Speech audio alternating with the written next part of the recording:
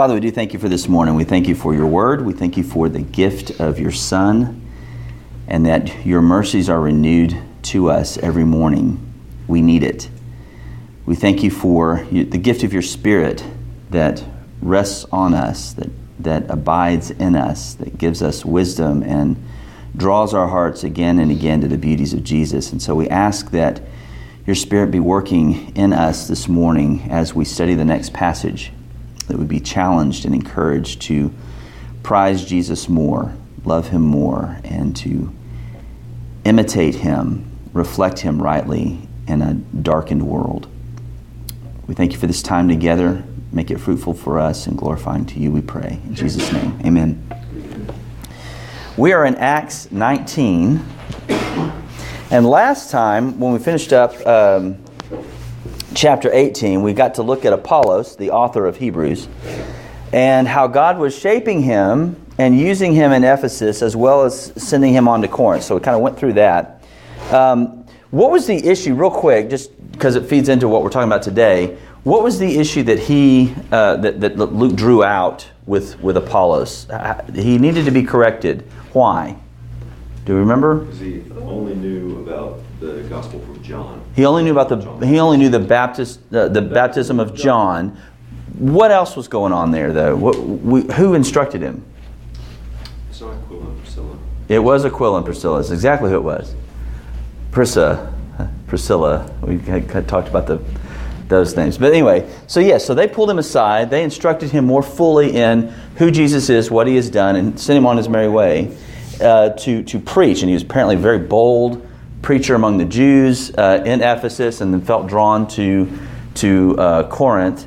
And so while he is traveling to Corinth, while he's in Corinth, Paul is continuing his tour through established churches, strengthening them from his first and second missionary journeys.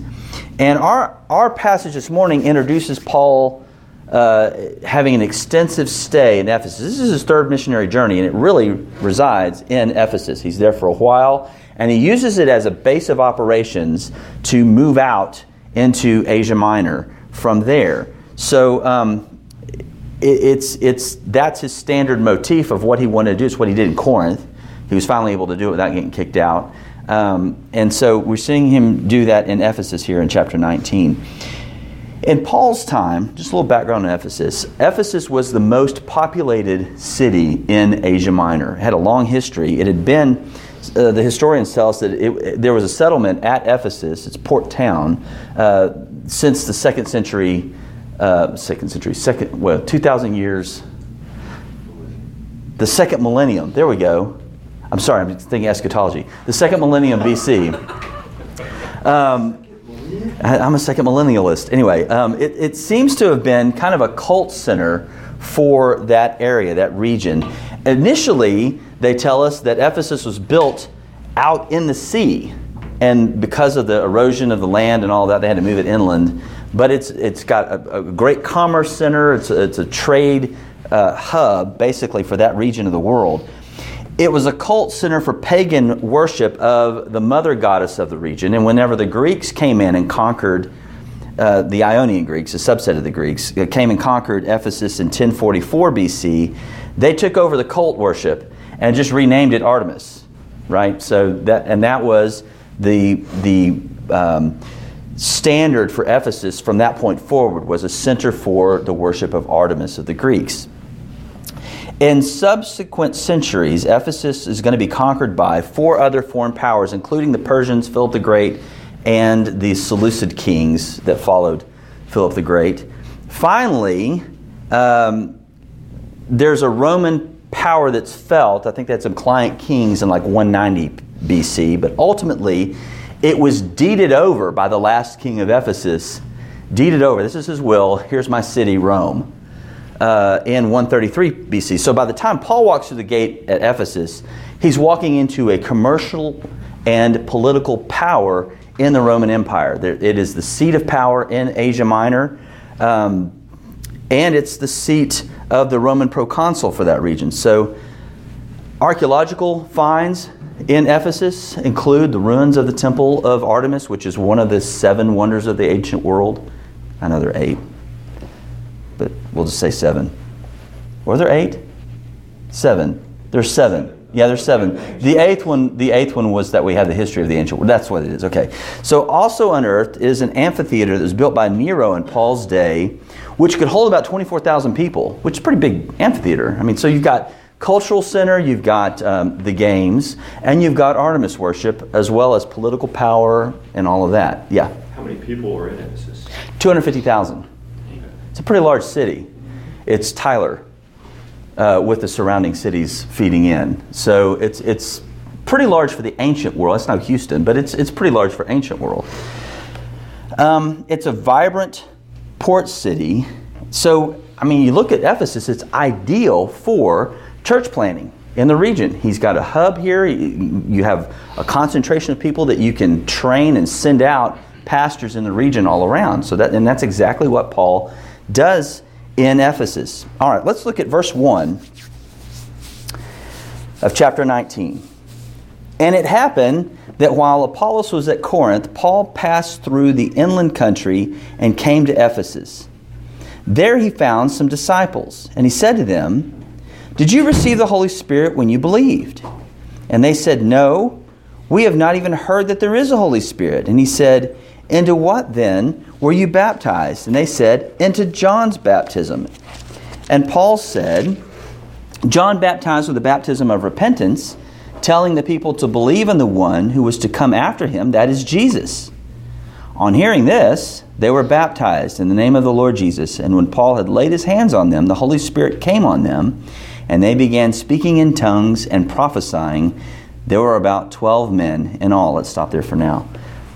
All right, so verse 1 completes that travel narrative that we discussed in chapter 18:23. So the region that he passes through here would be the region that eventually we would get letters out of. Colossae would be there. So Laodicea, we remember that from Revelation, right? Hierapolis would be another church that would be established. But all of this is fruit that will take place from his mission in Ephesus. He's passing through there, not stopping, witnessing to those towns. He's just traveling quickly to get back to Ephesus. He told him he'd return, right? So Colossians 1:7 seems to indicate that those churches that I mentioned were actually established by a church planner Paul trained called Epaphras. You see a comment there that he was concerned about the churches, he loved the churches, and Epaphras, my coworker, speaks well of you, that kind of thing. So you see the idea then that Paul is training pastors to go out into these regions, and that just confirms kind of what we're thinking. So when Paul does get to Ephesus, who does he meet? Who does it say? Disciples. Incidentally, how many? About 12. Okay, don't make a big deal out of that. Some guys make a big, it's 12 disciples. No, sometimes 12 is just how many there are. I mean, it's just, we don't have to. It doesn't say exactly. Yeah, so just kind of rest there. Let's not make a big deal on the numbers. But Special number. it is. Why does he call them disciples? Are these Christians? Not yet. Not yet. But notice this. Luke sets it up. These are disciples of John. What was John about? The precursor to Christ. The precursor. He preached repentance, prepare the way of the Lord, right? For Luke, and we'll see this as it plays out in the passage, for Luke to be a disciple of John, truly, a complete disciple of John, is one who confesses Christ. Yes. Because that's where John was going. What's the issue here? They didn't receive the Holy Spirit. They didn't receive the Holy Spirit? Or what does it say? They didn't even know that. Now, is that true? They didn't even know there's a Holy Spirit. Is that true? Based on the teaching of John, should they have known about the Holy Spirit? Probably. Probably? They should have. They should have. Why? Boy, yes, why? What? Because John baptized Jesus in the Holy Spirit. Okay. Because there was that evidence of the Holy Spirit there. The Trinity, that great thing you can use on your Oneness Pentecostal friends.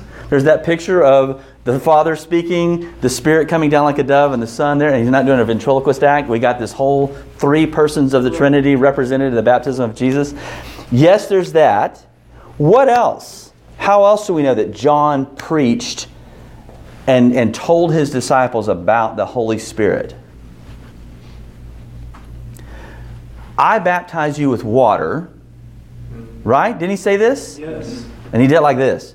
I baptize you with water, but the one who's coming after me, whose sandals I'm not worthy to tie, will baptize you in what? The Holy Spirit and fire, right? So they know about the Holy Spirit. Not only that, they're probably Jews. And the Old Testament is replete with references to the Holy Spirit. The Spirit fell upon Saul and he prophesied, so that they said, is Saul also among the prophets? You know, remember that kind of stuff. The Isaiah references the Holy Spirit. Ezekiel references the Holy Spirit. There's plenty of references in the Old Testament of the Holy Spirit. What are they talking about? We didn't even know there was a Holy Spirit. What does that mean? The Spirit hasn't come yet. Ah, the Spirit hasn't come yet. John said it was coming. Has it come? We didn't even know that it's come. Where have they been?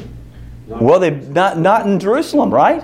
Apparently not. Not on Facebook. You're killing me. You're killing me. All right. Because everything on Facebook is trustworthy. The internet is true. This is an important passage. Luke is bringing this out for a reason. We find evidence of groups claiming that their founder is John the Baptist well into the 4th century. So it's like the church is still in the process of finding these little groups of John the Baptist disciples. Hey, the one promised by John has come. Right? And that's what Luke is bringing this out. Paul runs into these guys here in Ephesus and says, do you know the Holy Spirit? Have you experienced the Holy Spirit? Is He here with you? Why is that a significant question for him to ask? Have you received the Holy Spirit? Why is that a distinctive? Why not, have you believed in Jesus? They're already believing the promise of Jesus. They're believing the promise of the Messiah, right? What is the question entailing? We looking for some second blessing here for the... Are you saved? Are you sealed? Are you legitimate? What's the mark of a Christian? The Holy Spirit. The Holy Spirit dwelling in the believer, right? The significance... The significant evidence of belief in Christ is the presence of the Holy Spirit in the life of the believer. And how do we see that evidence in the New Testament so far? What does that look like? We've seen again and again Luke reference the Holy Spirit working in people in various ways. How does it look? One is what we see here, this speaking in tongues, this whatever that is. I have my theories, but that's the language that's used, and prophesying, which is preaching and foretelling at this time, that kind of thing. What else do we see? How is Lydia shown to be indwelt by the Holy Spirit? Changed life, giving, generosity. Overabundant generosity, right? She opened her house to believers, gave to Paul, supported his ministry. What else? What else do we see? How was Peter, who denied Christ 3 times, transformed and gave evidence of the Holy Spirit? He was given boldness, right? These are the signs that we see in Luke's record of how the church is influenced and affected by the Holy Spirit. There's this ecstatic stuff, sort of, maybe. There's certainly a sign gift is given there. There's boldness there. There's generosity where this stuff is not mine, it's His. Let me use it for the church there.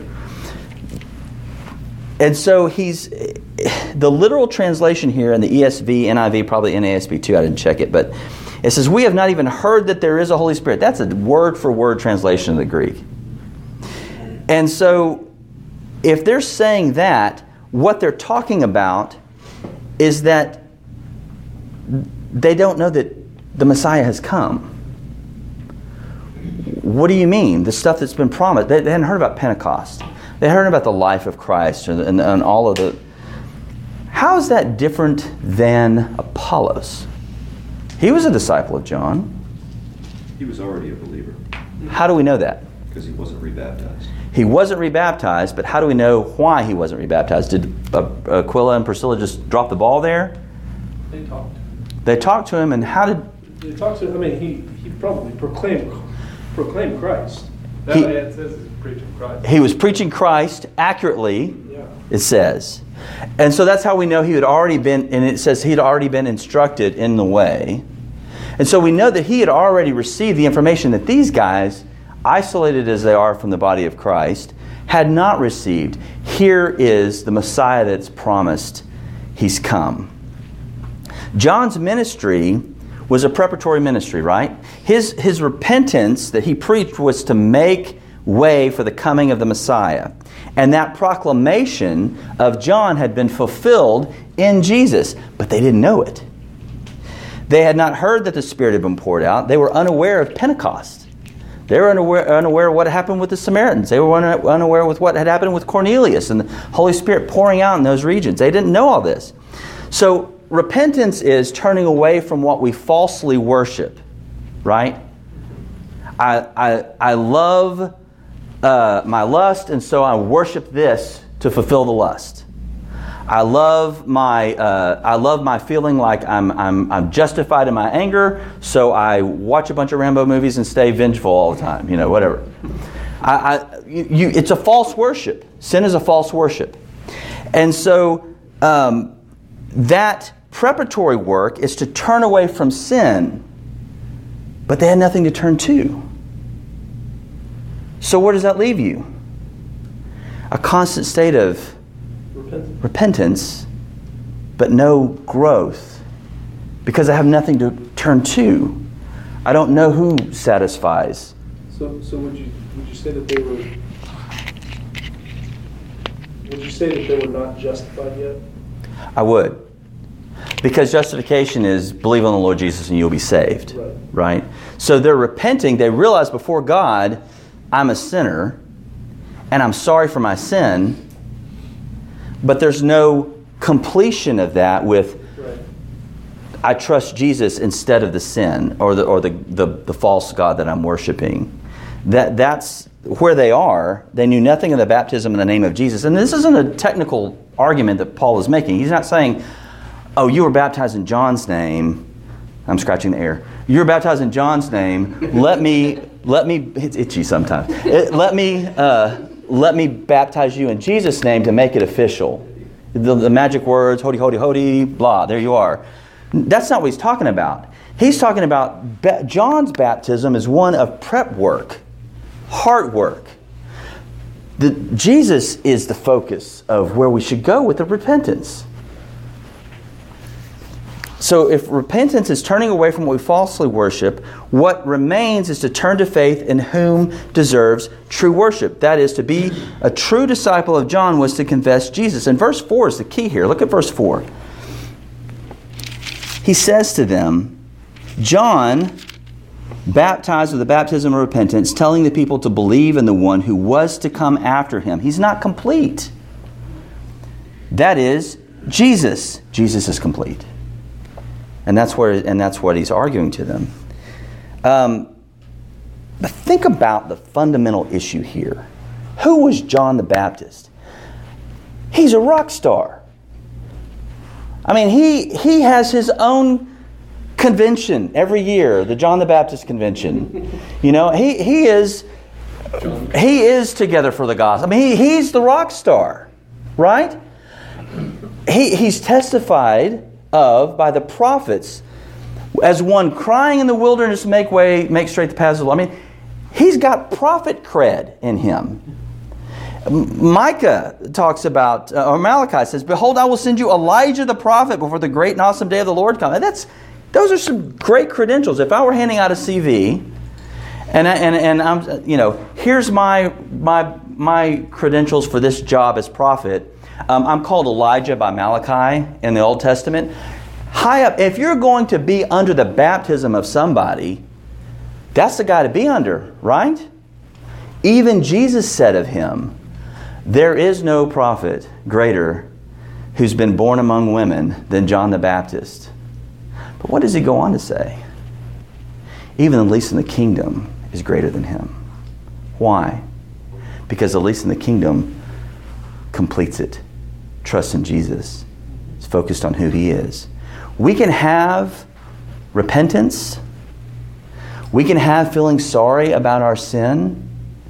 We can repent and study the creeds. We can repent and study the Puritans, which are good things to do. I don't want to minimize that. But if we're not repenting and believing on who Jesus is and what He's done, it's a circle. We're not getting anywhere. I'm not growing, looking more like Him if my worship, my devotion is not to Jesus. And that's the deficiency here with the disciples of John. They're not going where they need to go here. I had a question about these disciples of John, because it seems like they didn't know that Jesus was the Christ. Mm-hmm. But John, while he was on the earth, proclaimed that Jesus was the Christ. Right. If they're disciples of John, I don't understand how they wouldn't have known that the Christ was there. Yeah, no, that's a good question. I think what's going on is they're disciples of John by the testimony of a disciple of John. So they may not have been there with John at the time. Similar to what's going on with Paul. Right. So they weren't aware of Jesus. They weren't aware of what went on in Jerusalem because they're off in Ephesus and that region. Guys from John may have gone out after he was beheaded, and or before then. Yeah. So the point that we can draw from this is that we have to be about turning to Jesus every day, pleading with the Holy Spirit to keep our affections for Him paramount in our lives. If we're just locked in a cycle of I did bad stuff and I'm sorry, and not landing on who Jesus is and how I need to prize Him, we're not going to kill the sin in the heart. We're not replacing it. Jesus talks about, you kick the demon out of the guy, and if you don't replace it with something, it comes back 7 times stronger. I think that principle is the same with sin. If we're not feasting on who Jesus is, the stuff that was attractive that we kicked out, well, let's just go back to that and we'll serve it all the more. We have to be about filling our hearts with Christ. We get nowhere otherwise in conquering sin. This is the pursuit of holiness without which no one will see the Lord. It's a pursuit of Christ, and these disciples of John begin their journey here. We've talked about why that didn't have to happen with Apollos. What do we see about how well John had prepared these disciples? How quickly did they repent and trust Jesus? Very quickly. Very quickly. He'd done his prep work. His disciples had done the prep work. They were repentant. Their hearts were prepared. Their hearts were ready, and they immediately responded to the gospel. Is there something significant? Here we go. Is there something significant about Paul laying his hands on them after they're baptized in the name of Jesus? Probably. Okay? Well, kind of reminds me of what we saw in Leviticus, where in a lot of the sacrifices and laying the hands on the Holy Okay. One. Yeah? That kind of transference. Yeah, I think there's some of that symbolism here. This is the only time we see it, by the way, in the New Testament, or at least in Acts, where this is happening after the baptism, the water baptism, and then there's this Spirit display after he lays hands on. I wouldn't make a theology out of this, is I guess what I'm trying to say. Let's not do a thing where this is the one time, so this is how we always do it. The way the Holy Spirit comes and acts is at various times in various ways. And we can't pigeonhole, if I lay hands on you, you're going to have this thing. That's assuming too much. Well, I think also apostolic spiritual gifts are different from spiritual giftings that we have today. Yeah. This is pre New Testament closing gifts. And we're about to see some crazy town here in a minute. Right. Yeah, because earlier in Acts it says that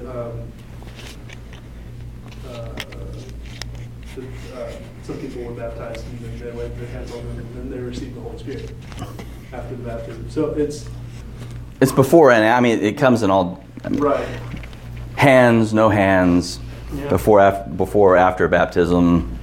It doesn't. There's not a liturgy on that level at this point. And I think you don't really see kind of the set formula of stuff until like mid to late 2nd, 3rd century on some of this stuff. It's not that formulaic. And it shouldn't be.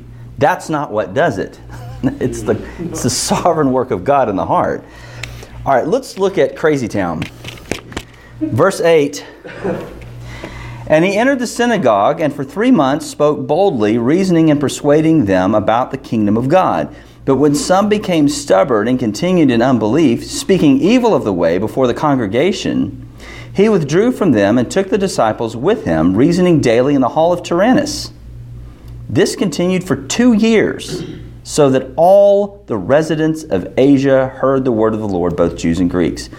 And God was doing crazy miracles, extraordinary miracles by the hands of Paul, so that even the handkerchiefs or aprons that touched his skin were carried away to the sick, and their diseases left them, and the evil spirits came out of them. What is going on there? Put your hand on the TV. Is that what's going on there? Let's start first with the beginning of it. Where does his witness begin in Ephesus after his discussion with John? Why is it that the synagogue again? I mean, it always starts there. The Jew first, then the Greek, right? Low-hanging fruit. Low-hanging fruit. They're also familiar with. They got the same worldview. Less to explain. Right. You start from the same center. The Scripture is authoritative. Let's go from there. Had he been here before, this synagogue in Ephesus? Probably, I think so. Yes. He passed through, talked to them a little bit. Remember, they were kind of receptive. Is this the one where like, hey, you should stay? He said, no, I want to get to the Passover in Judea. And he did. But he came back. He comes back for a longer presentation of Christ.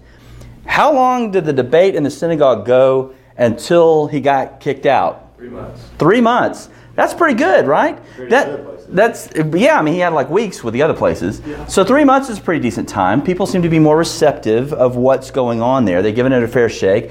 There's some who are believing, and there are some who are on the fence, and there are some who are violently opposed to what he's doing. What are the odds? Well, 1 in 3. So you have this continued thing going on with the Jews, a core set of Jews, gets hardened in their unbelief and opposes him so much that they're speaking slanderously about the way to the congregation. So what does Paul do? He goes somewhere else. Where does he go? The whole of Tyrannus. That's kind of weird. We don't know who Tyrannus is. We have no context for who this guy is. He's got a hall. He's got a hall. He may have owned the building. He may be the landlord of the building. Paul rented it out. I don't know. They took up an offering.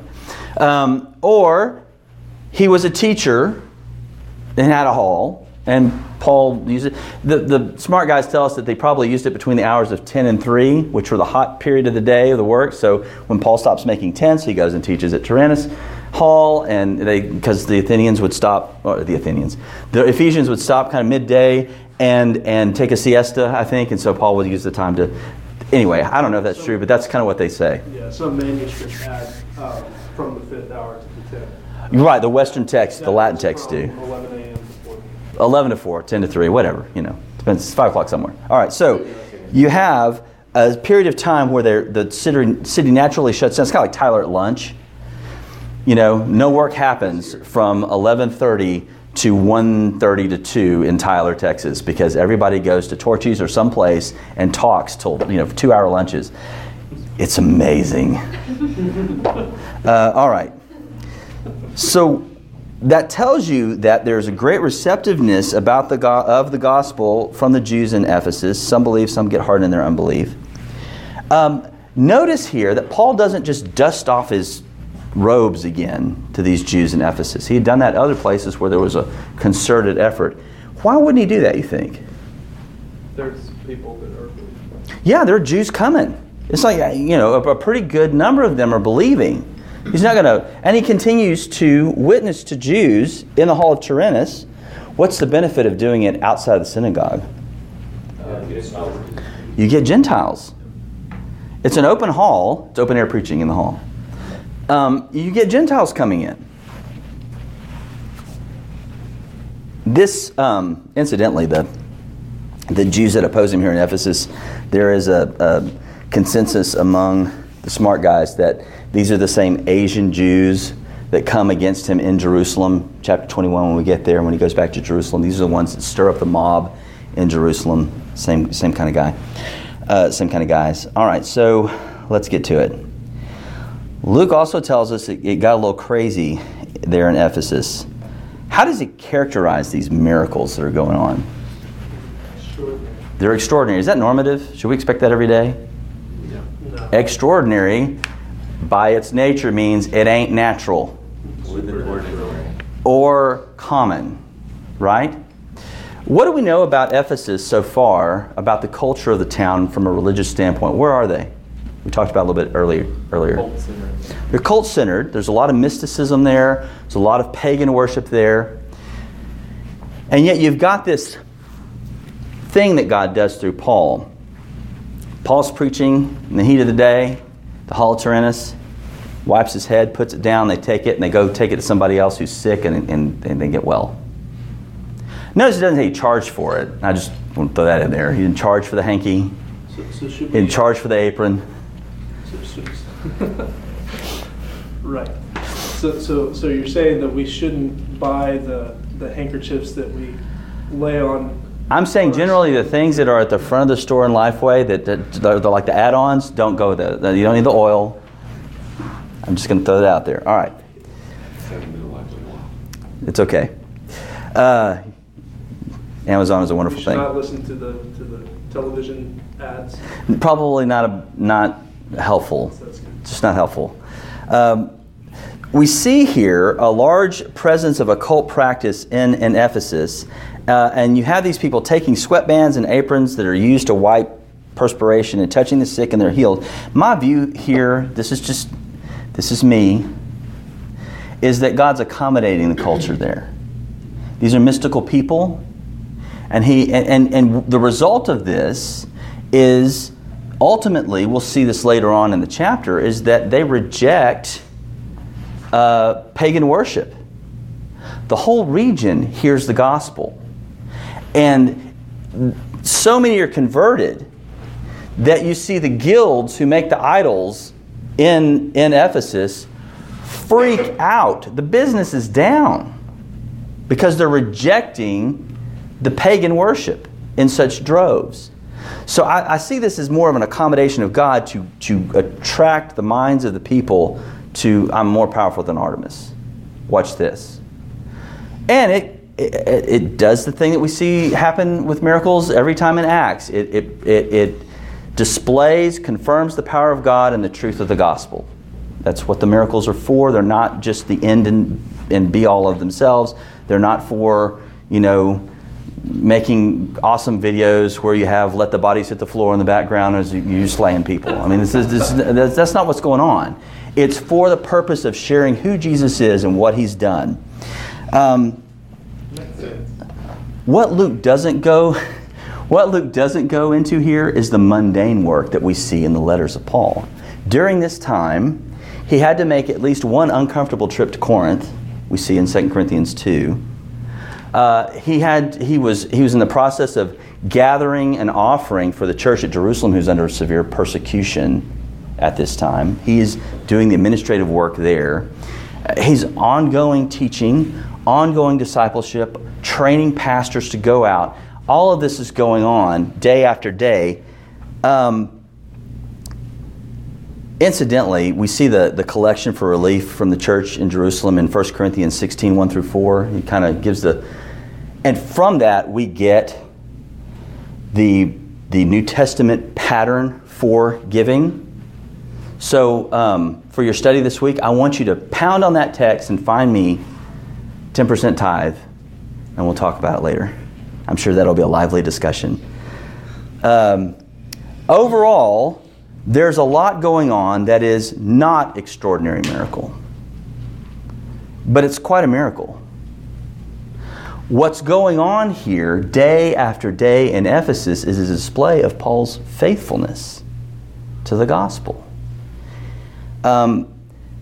He's faithful There's faithfulness of other believers around him to love Jesus more than their offense, more than their favorite preachers. I'm of Apollos, I'm of Paul, I'm of Cephas. And yet that gets dealt with. They're called to repentance there.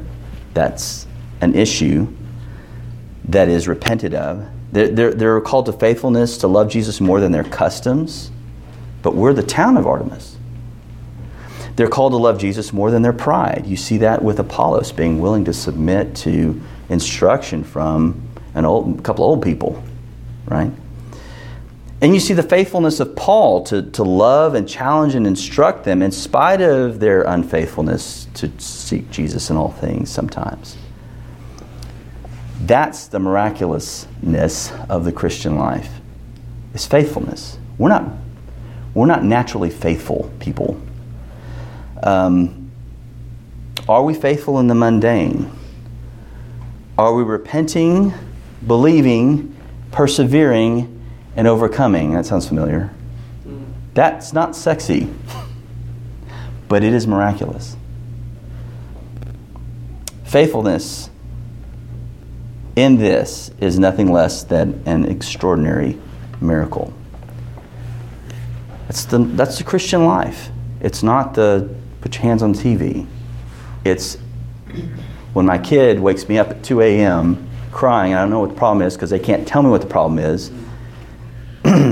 Do I despair from my lack of sleep and my lack of, when things are pressuring me at work and I don't know what's going on, and am I trusting in Jesus in the midst of uncertainty? That's extraordinary. That's miraculous. That's evidence of the Holy Spirit working in us. And if we don't see that, then we repent, we turn to Jesus, we persevere in our trusting of Him, and we overcome the anxiety, we overcome the depression, we overcome the fear, we overcome the anger, we overcome the feeling of isolation sometimes, because we're trusting Him. All right, that's all I have for you this morning. Any questions, comments? Fruit to be thrown. Handkerchiefs will not be sold. I ain't sweating it here at 70 degrees. I could only get Kevin's tie. Oh my gosh. Someday. No. So,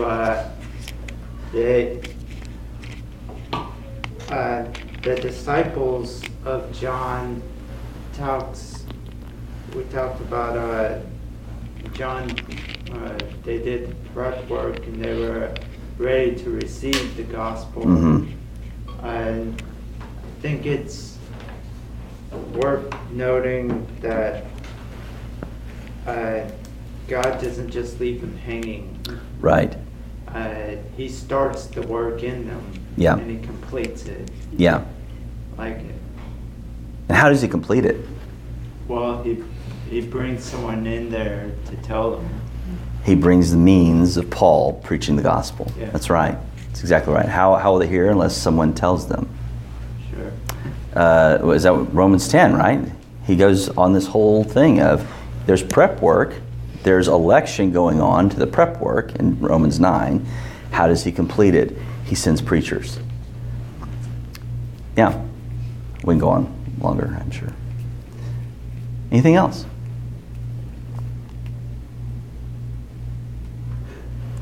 Grant's raising an eyebrow, but I know he's not going to say something because he wants to go play drums. All right, I'm going to go and pray. We'll be done.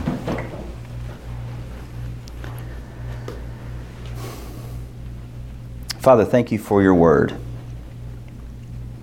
Thank you that you remind us again and again that you call us to faithfulness.